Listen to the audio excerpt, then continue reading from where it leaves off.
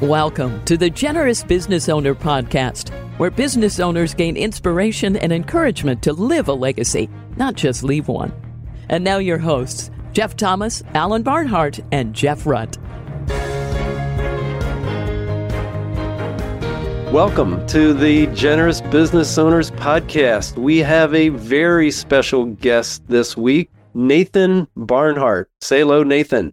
Hey, guys. Welcome, Nathan, to the podcast. We are really looking forward to hearing from you. We've heard from your father, Alan Barnhart, a number of times, and we are really excited about hearing from that next generation, just your perspective. So tell us a little bit about, maybe you just start with what it was like growing up in the Barnhart.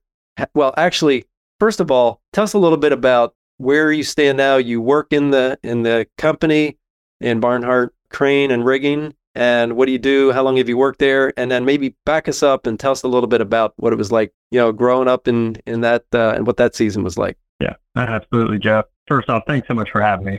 This is truly a treat. I work for Barnhart Crane, like you said, going on 10 years in the company, if you include just post-college work. Grew up working every summer and Christmas of high school and college for the company. Right now, I'm working in Memphis, Tennessee for kind of our internal leasing office, the project equipment group of Barnhart, where I oversee logistics and sales and load testing of new devices that we create. That's where I am now. I made stops in Knoxville and Iowa, Memphis and Portland, and now back to Memphis. So I've got a very patient wife, and we've moved all over, but it's good to be back in Memphis. Awesome. Well, sounds like a lot of responsibility, and I know you're understating some of those load testing. Tell us about maybe one project that's going on or that has over the last couple of years that's kind of a cool thing that's happening at Barnhart Crane. Yeah, absolutely. Let me think.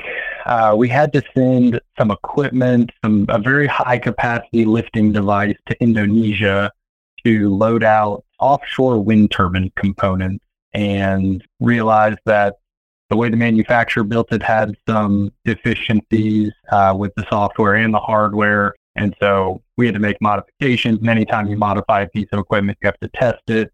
So that was probably the biggest one that I helped oversee, where we were load testing to over 1,000 metric tons.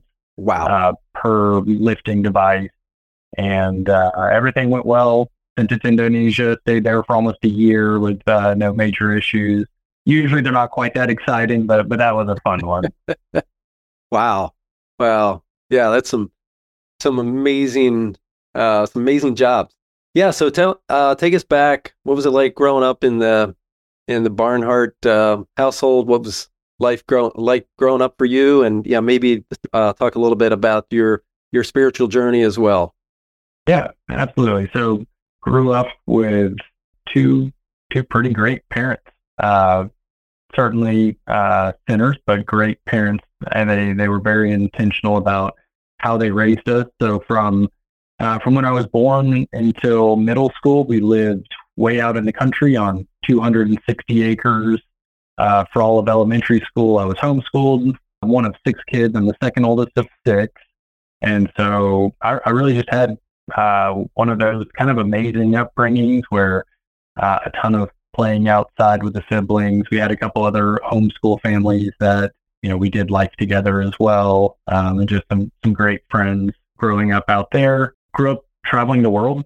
That was something that my parents took very seriously. And so from the time that, we were infants, they would travel the world with us. When they would go and meet ministries or go vet ministries, we would tag along. And that kind of slowed down once there were 4 or 5 of us. Because I was the second oldest, I got to participate in a few more of those trips. And so at an early age, traveling to Hungary and Korea, India, Thailand. And so just had some rich memories growing up, both out in the country as well as traveling. Church was a huge part of life growing up. My parents were involved. We were involved. But they also made sure that we knew that the God of Memphis, Tennessee, or the God of the Barnhart family was the God of the world. And so they exposed us to what the Lord was doing all around the world. And so I had a different perspective than most. And I didn't even really realize that the perspective and the experiences that I'd been given was so different from my peers until a bit later on in life. And so fast forward a little bit, we moved to the suburbs, went to a classical Christian school in Memphis for a couple of years, and then transferred to a large public high school. So I got homeschool, private school, public school. It was, for me, a great blend of education. For my faith walk, I think I was 6 when I accepted Christ. And, it was authentic for a 6-year-old by all means. I knew the core tenets. I knew that I was fallen. I knew that I needed a Savior and that Jesus was that Savior. I wouldn't say that my faith necessarily affected my life a whole lot other than trying to be a good kid, which for the most part I was growing up. Until really probably until late high school, early college, despite being very plugged into youth group and Young Life and things like that. It wasn't until college that I think, it was, late high school, early college, where I kind of realized what it meant to have a relationship with Christ, to walk with brothers and sisters in Christ, and to have community. And so after high school, went to the University of Tennessee, where I was involved with RUF and with Young Life. I was a Young Life leader for 4 years through college. That was it was an amazing experience. It was a tough experience. I grew up, another part of traveling as a kid is we spent a month at Trail West Camp, which is a family camp with Young Life in Colorado. We did that for a couple summers. My grandparents helped build Young Life camps around the country, so we got to be a part of those as well. But yeah, I think early college was when I started to realize this isn't my parents' faith. I'm kind of on my own out here in college, and so this is I need to decide, is this real for me? Is this something that I truly believe in? And luckily had a lot of good and bad influences. Got to see kind of the good and the bad, and chose to walk with the Lord. Yeah, that's awesome. That's awesome. Yeah, Young Life. Thank you for your service in Young Life. What a great ministry, and what a great impact it has on so many young people. So, tell us a little bit about, for the folks there that are in a similar situation or maybe dissimilar but are curious. What was it like? When did you kind of realize that Barnhart Crane was kind of a big deal, but your family, at least from what you've described and what I've noticed, is they don't really make it a big deal. Like, talk a little bit about that. Yeah, so I'll take it, I guess, one step even further back. Growing up out in the country, all these homeschool families, very middle class, not upper middle, but just very kind of salt of the earth people, and we fit right in. And that was the way that our lifestyle was kind of congruent with theirs. And so we didn't seem any different. Their dads went to work. My dad went to work. We all had kind of the same lifestyle. It wasn't until high school, going to a big public high school, where kind of realizing, like there's a company with my name on it, but I'm going to my friends' lake houses and my friends', vacation places and things like that. And something doesn't add up quite the same. And so, it was probably high school that I realized, okay, there is something different about what Barnhart does and how they do it. It was also when I was in high school that my parents gave away the company. And so when that happened, I've said it on other things before, like, life just didn't change. They went from having a very significant net worth to having a much smaller net worth, but our lifestyle and how our family interacted with each other and with the world did not change at all. And so, then going into college, there was more of that. And that's also when Barnhart started to really grow quite a bit more, and it became more of a thing. So in high school, there were probably, 10, 12, maybe 15 branches around the country. By the time I was done with college, it had grown quite a bit, and it was just much more, having the last name Barnhart seemed to mean a lot more. Mm-hmm. Yeah. So you mentioned giving away the company. What was that like for you at that age? You said you were in high school. Talk a little bit about that season and how that impacted you, and just reflecting back on it. What was that like to go through? Yeah, Jeff, I'm afraid it's a boring story. I was a junior, senior in high school, worried about making enough money to put gas in the car, paying for the cell phone bill, running around with friends. And we had always been told that this company's not, that there is no big inheritance from this company coming your way. That was not a part of, there was no carrot at the end of college. Yeah, come be a part of the company, and now you're vested, you're a part of it. And so because my parents made sure that we were aware of the fact that it's God's company, and that was even when they owned it, and it's certainly after they gave it away, that this isn't some big company that we're going to use to increase our lifestyle. And that we had a very comfortable lifestyle. It was not some very sacrificial. My parents bought me a car when I turned 16. It was, I guess, a pretty normal upbringing compared to my peers, possibly abnormal compared to other people who own good-sized companies. Right.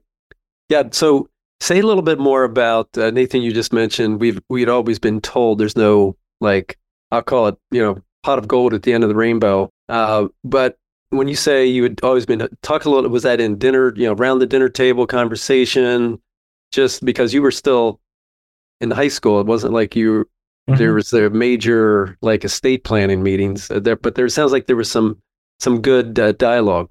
Yeah, there was. And the main dialogue was, this is God's company, and God has been blessing this company, and we are a steward of everything God gives us. For my parents, they are stewards of their children, they're stewards of their relationships, they're stewards of the company and the profits that come from that. And they included us, as I said, when it comes to travel, as well as sitting around the dinner table reading the "You Can Change the World" book. I don't know if you remember that book, but it has a different country on each page and what the church is doing on each page. That was a part of growing up. That's awesome. And so we just had a kind of a different perspective of it was almost like a tool in the toolbox, not something that is there to increase our life. Yeah. Something for us to use well. And my parents were consistent when it comes to, it's not just the business and then the rest of the stuff, happy-go-lucky, do whatever you want. It's, God gave you a good mind. Use your mind. God made me a social person. Use that for God's glory. Just essentially whatever it is God's given us, use that for His glory. And so again, when the company was given away, it seemed like the logical next step. When they told us, there wasn't some big sit down meeting of like, okay, I know you guys had planned on retiring at 30 with a trust fund. There was nothing like that, because it just seemed like the logical next step. Right. Yeah. Yeah. What a beautiful preparation and foundation for, like you said, the logical next step. So Nathan, switch over, if you could, to you're married and have 2 children? 2 children, one on the way. Yeah. Tell us a little bit, what names, tell us a little bit about them, what they're excited about. And then how does this, everything that's happened through the years, how does it translate now to the way you were setting up your kind of foundation of how you think, or the foundation of the process of how you think about generosity and, your plan for the future? Yeah, so I was very fortunate. My wife and I were actually high school sweethearts. There were a couple gaps along the way and through high school and college, but we got married about a year after college. Susanna, so we grew up in the same youth group. We have a 6-year-old Davy, and she is brilliant and just a delight. And then we have a 3.5-year-old Wes. He usually thinks he's a dinosaur, and he is absolutely hilarious. Just kind of fun getting to see that personality come out. And then again, we have one on the way in July, so looking forward to another kiddo on the way. Oh, wow. Congratulations. Yeah, thank you. Yeah, for how it's affected just kind of what I want for my kids. I'm very fortunate where I want for my kids a lot of what I had. I know a lot of people who they want for their kids the things they never got. And luckily, like that's just not really the case. There's certainly a few things that I do differently than my parents. But when it comes to generosity and to stewardship, what I want to communicate, what I guess do communicate, the 6-year-old is very perceptive, very smart. Is just that generosity is not these big highlight reel type of occasions. It's not giving away the company. It's not writing the huge check. Generosity is seeing what you have as, a gift from God to bless him and to bless others. And so they're still fairly young, but just including Davey and, using our time and energy, our money to bless other people. Suzanne and I are involved with ministries. I'm involved with Grove, and just using that as teaching opportunities of, you have a babysitter tonight because we're going to our Young Life Committee meeting and get to talk about how, instead of leaving it, we're going to a meeting or we're going out. Hey, we're going to this place where we can help enable this group of volunteers and staffers to tell high schoolers about Jesus. Right. That's just kind of, again, that's so awesome, Nathan. And they're 3 and 6. Yeah. That's just like not completely normal, but it's so awesome. Yeah. I would just encourage our listeners, if you have a 3-year-old and a 6-year-old, share with them, hey, this is what the meeting is that we're going. This is what we're going to be doing tonight, whether it's Young Life, whether it's the Grove. Say a little bit more about the Grove for those who are listening that don't know what the Grove is. Yeah, absolutely. The Grove is the group that gives away the profits of Barnhart and the other Kingdom companies. So there's 4 other businesses who have all been given away as well, and the profits of those businesses goes to funding ministries around the world. There are about 50 of us that are included. It's open to any employee of any of the 5 companies, as well as spouses. And so we have a couple different teams that essentially build a portfolio of ministries to support. So we have a team that handles West Africa, a team that is Middle East, North Africa, India, Southeast Asia, scripture translation, and then I'm on the leadership development team. And so again, we just build a portfolio of leadership development ministries, anywhere from kind of a one-time conference type of ministry that has a really good mechanism for delivery, all the way up to a 4-year accredited PhD program. So anywhere along that spectrum for leadership development. And it takes a lot of time. It's a part of our job. It's not on our job titles, but it's one of the things that if you join, you're essentially committing to just adding to your job. And it's a joy. I was just out of town last weekend for a retreat for our team where we got to really strategize and think together on where we want, our portfolio to go and how we want to structure that. And so, that's the Grove group. Again, there's about 50 of us, and we give away the profits of the company. That's awesome. So, sorry, I took you away from. So, talk a little bit more about Davey and West, and as you build that the sense of generosity for the future, what are your hopes and dreams for them as it relates to generosity? And in addition to you talked about encouraging them to take what God gave them, what's in their hands, and use that and multiply and leverage that. What else? Tell us more about what's that family dynamic as it revolves around generosity. I can tell you've put a lot of thought into this. Yeah. All right. So what else? I would say another part of just, I guess kind of parenting 101 in the Christian world is try to expose them as much as possible to Scripture. We read the Bible every night. It may be the children's storybook Bible, so it's not, it's a loose translation, but and then ask questions about what they heard. Now, usually that's at bedtime where they're already getting a little bit tired, so not always a riveting conversation, but trying to bring to life the gospel. I think that's something that when I was growing up, I don't know if I would say that was true of my perception of the gospel growing up. It was just kind of a book with a lot of good things, but trying to just, explain how that applies to their life. Also praying with my kids every night, asking them, what are things that you want to pray for? And then just gradually sliding in, okay, maybe we'll pray for more than that we'll have a good day tomorrow, or that we'll sleep well. My parents travel, especially for ministry things, quite often. My in-laws do very frequently as well. And so getting to lift them up in prayer as they are going and using their time and resources to help others, expand the gospel. And then also just on a more practical note, I'd say is we want to have a lifestyle consistent with Scripture, and that's not necessarily the same for everybody.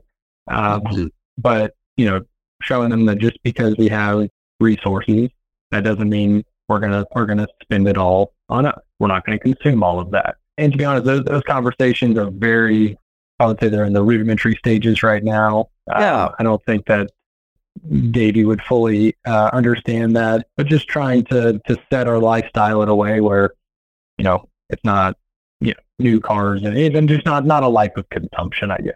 Yeah, exactly. Yeah, Kristen Welch wrote a book, Raising Grateful Kids in an Entitled World, and it sounds like you are living it. You are living it. Nathan, tell us a little bit. We love hearing stories. Tell us the Hummer story. The Hummer story, the infamous Hummer story. I was, there's actually debate as to how old I was. Apparently, I didn't remember it exactly right. I think I remember a memory of it maybe. But I think I was 10, 11, 12. We were still living out in the country with a big, almost a quarter-mile driveway. And I knew my parents were cheap, or my dad is cheap. My mom is frugal. And they're both also just very, financially conservative.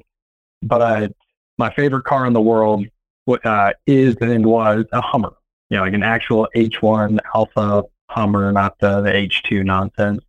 And so I had done some research on it. I'm not sure how I did. I don't know if it's been an encyclopedia or what, but I had all the facts and figures and specs, and they can actually hold 8 people. And so it's one of very few vehicles on the road that could theoretically be a family car. And so I went to my parents, and I kind of had this sales pitch of, Mom and Dad, I think we should get a Hummer.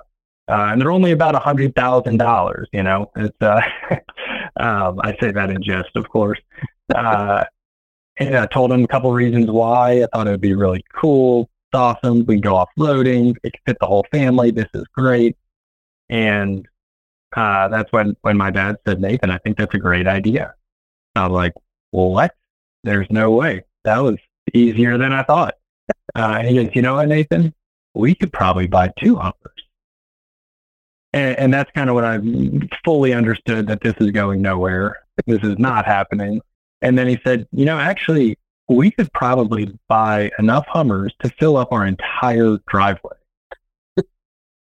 And again, it's a quarter-mile long driveway. I'm thinking, okay, where are we going here? And he said, or what if we kept driving this?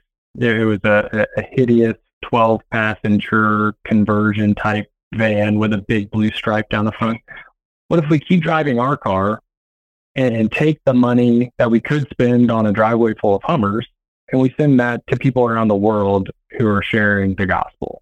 What if we use that money to equip brothers and sisters in Christ who are being the hands and feet of Christ around the world? And that really was a light bulb moment. And I was like, huh. I wasn't even disappointed to hear that. I heard that and thought, yeah, maybe, why doesn't everybody do that? That makes so much sense. Wow. Like, there are people in need. There is a shortage of resources being mobilized to the unreached. Man, that makes a lot of sense. And so then forever lived in infamy is the desire for a Hummer. We did not buy a Hummer. At one point we bought a company that actually owned 2 Hummers, and I thought maybe there's just this tiny chance we'll just hold on to one of them. We sold them both. So still 0 Hummers, but a lesson well learned, a lesson that's been told many a time. And that's another example of, my parents, they were intentional. They, it was not a do as I say, it, not as I do kind of thing. They lived it, and they sought opportunities to really kind of contextualize that for us, make it simple, make it applicable. And that was one of those times.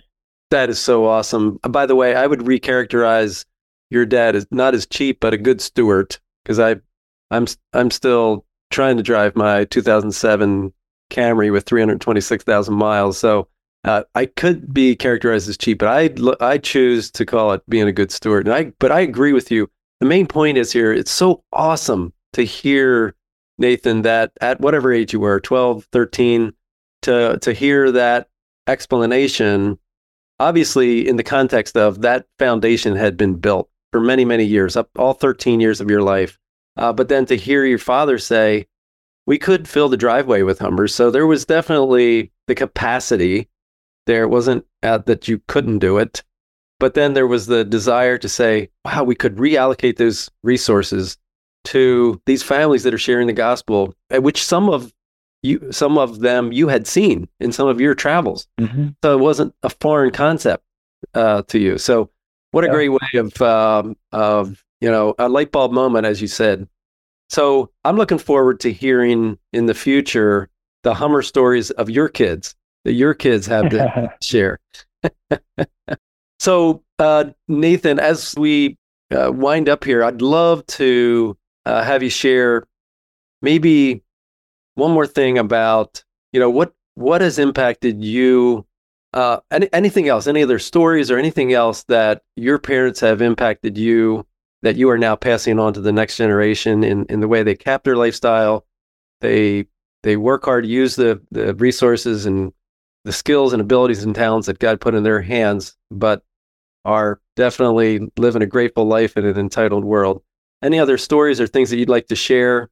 And then I'd like to lead into, finish up with a word of advice to if there's one thing that you would share with a listener who's, maybe just has some questions about, this whole space. Mm-hmm. Yeah.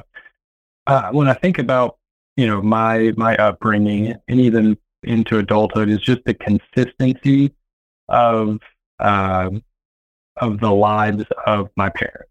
And then now as a parent, realizing how important that is, because kids are wildly observant. They catch on to things that I never thought they would notice at this stage of the game. And so, anywhere from talking about, for my parents, it was they took us to see where the fruits of their labor and the fruits of the company's labor was being mobilized and being leveraged around the world, to kind of completed the picture. It was, for parents, it's that dreaded why. But using that as an opportunity to kind of explain, these are the reasons why we do the things we do. These are the reasons why we don't do the things we do. Using as many, and obviously I'm far from perfect. Sometimes on that third why, I'm saying, can you just stop talking? But being cognizant of those teaching opportunities, especially with young, very malleable kids at this stage. And then another thing that my parents did is they were not the most present parents. Early on, I was homeschooled. My dad worked a ton in my younger years. He was getting the company off the ground. It was fairly established, but it was going through tremendous growth. And there's good and bad to that. I think I take some of what I saw growing up and think I need to do just like that. And there's some that I think, okay, I need to change how I'm going to relate to my family a bit. But they were consistent in how, they didn't compartmentalize what God had for their life. God had their whole heart, their whole lives. And a lot of times that meant they were going to miss things because they were in India, or they are going to miss things because they're at a board meeting somewhere. And sometimes they're going to miss things because they just have to work late. But that's good, and that is okay. They made sure that we knew that we are not the most important thing to them, which almost sounds harsh as a parent, but it's so true. And I think kids need to understand that a parent's walk with Christ and obedience to the Lord is the most important thing. The love for their spouse is right up there with it. And then showing up to t-ball games and baseball games and ballet recitals, and that's something important and it's good. But missing those is not necessarily a bad thing. It's especially if you can use that as an opportunity to talk about. It's not that this meeting is more important, but it's at this stage of the game might be what needs to be done. Mm-hmm. Yeah, exactly. Yeah, good point. Consistency. And then, sorry, what was the? Word of advice. Question? Yeah. So, what's one word of advice you would leave for our listeners, or not a word, but what advice would you leave for someone out there who's just in business, in a family that's in a business, but is focused on generosity or wants to lean into generosity? Maybe if they're at a different stage in their walk. Yeah, that's a great question. I think take stock of what the Lord has given you. Good word. Yep. I get asked to speak occasionally, and I'm on this podcast for what sometimes can feel like something my parents did. Mm-hmm. I can't give away a company. I can't see this business that I created and then give it away so that the profits will forever and always go to the kingdom. But that's not what generosity is. That's not what stewardship is necessarily. And so for me, a part of it's just been, I need to be content to not necessarily have a highlight reel of generosity or stewardship. I need to take stock of what the Lord's given me. I have time. Sometimes it feels like I don't have enough, but what am I going to do with the time that God gives? I have bandwidth. I have a job. I have children, and just thinking through each of the things that God has given me, the good, the bad, the whatever it is, and realize how can I use this for God's glory? For my job, how am I using the relationship I have both with my direct reports, with my coworkers of other branches, with the people who I report to? How am I using this position at this time in my life to point others towards Christ, to bless other people? Like I said, Young Life Committee, things like that. How am I using my gifts and abilities and mixing that with quality time with Susanna to help others, to be a part of something bigger than us. It would be probably more fun to go on date nights every first Tuesday of the month instead of a committee meeting. But it's something we get to do together, and we get to struggle through, and it points us both to each other and to Christ. And so I think just take stock of what God has put in your life, even the hard relationships, the bad news at work or the bad news with a family member. It's there for a reason. Yeah. Wow. That is powerful, Nathan. Take stock in what God has given you. And that talk about that just drips with gratefulness and just a very healthy mindset. Really appreciate you joining the podcast, Nathan. Looking forward to. There's a lot more questions and story. I'm sure there's more related Hummer stories out there. Maybe we'll have you out to be a guest on the podcast again sometime. But wrapping it up for today. Thank you so much, Nathan, and thank you to all the listeners out there for joining us today on the Generous Business Owners Podcast. Look forward to you tuning in again for the next episode. Thanks for listening to the Generous Business Owner Podcast with Jeff Thomas, Alan Barnhart, and Jeff Rutt. Make sure to follow the podcast so you don't miss an episode. You can find the guest contact information in the show notes. Stay tuned for the next episode.